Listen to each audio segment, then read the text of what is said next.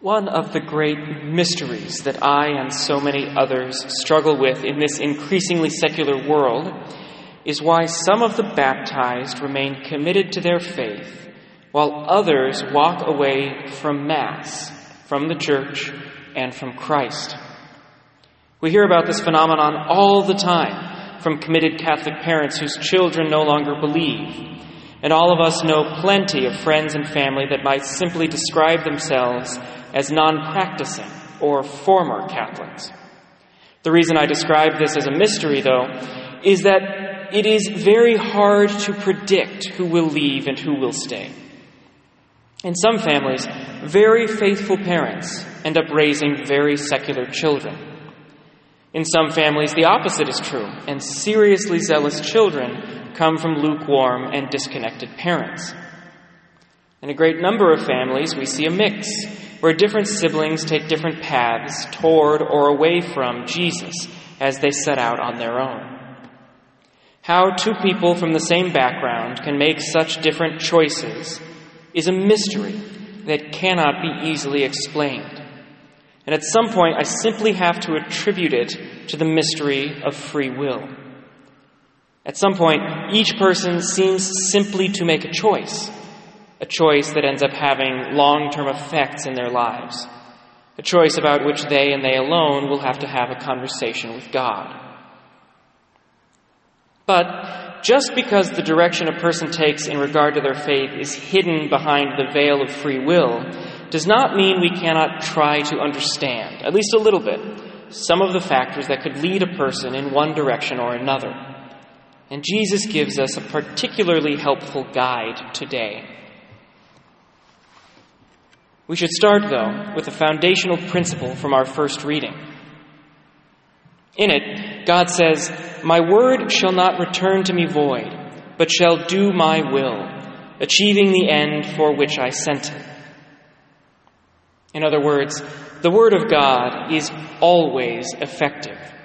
The potency of the word is never diminished. No matter where the gospel is preached or to whom, it always carries within it all of the grace necessary to engender a life of faith and a relationship with Jesus.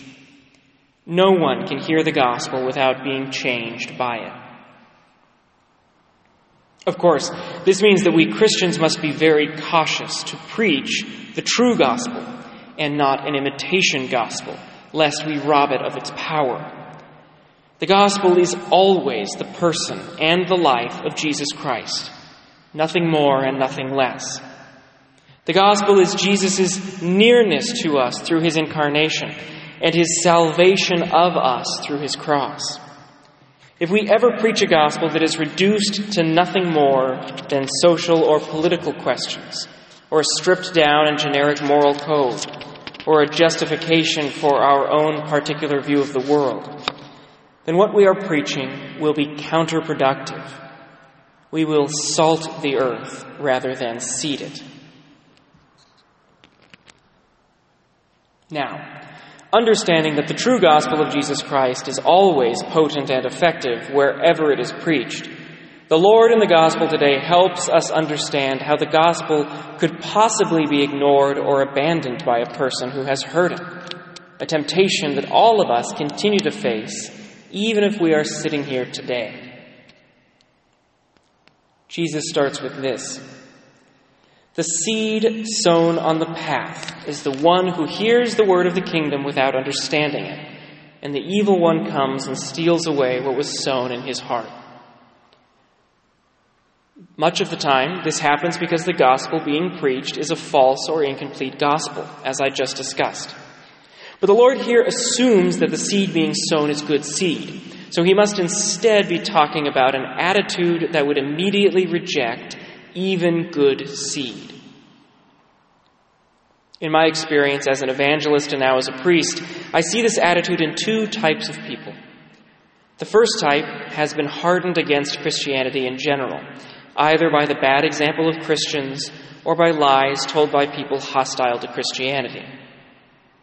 Often, bad examples and lies go hand in hand, since, for example, the lie that Christianity is anti-science could not take root without some Christians very publicly rejecting good science. Once someone has internalized these examples or believed these lies, once someone has decided that Christianity is evil or stupid, their heart is not capable of receiving the message of the gospel, because they already believe they know what that message is, and they have already rejected it. Unfortunately, what they rejected was a false gospel, and now they can no longer hear the true gospel when it is preached. The second type of person I have experienced who immediately rejects the gospel is someone who has made a particular political or social issue the center of their life and beliefs. If someone, for example, has decided that abortion access is the most important issue in the world, that person is not going to listen to anything associated with an organization as anti-abortion as the Catholic Church, which, from their perspective, is an understandable position to take. Unfortunately, because such a person has placed a political question at the center of their lives, they are now completely closed to the question of salvation. This hard-heartedness will afflict any of us who seek first the kingdom of men or the kingdom of politics rather than the kingdom of God. Jesus then gives us a second barrier to accepting the gospel. The seed sown on rocky ground is the one who hears the word and receives it at once with joy. But he has no root and lasts only for a time. When some tribulation or persecution comes because of the word, he immediately falls away. I have sadly seen this many, many times in and outside of the Catholic Church.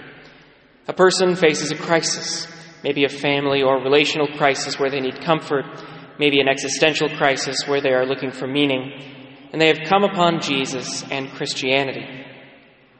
Suddenly, they have the answers they were looking for, and their life has fallen back into place in a powerful way. They have an expansive, overwhelming joy and excitement in their heart. They engage with worship and reading.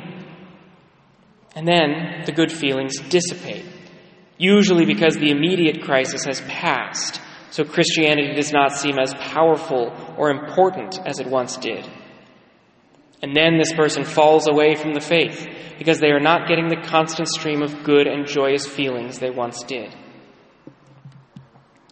My brothers and sisters in Christ, this is why it is so important that we not evaluate the quality of our faith or our relationship with God based on our immediate feelings.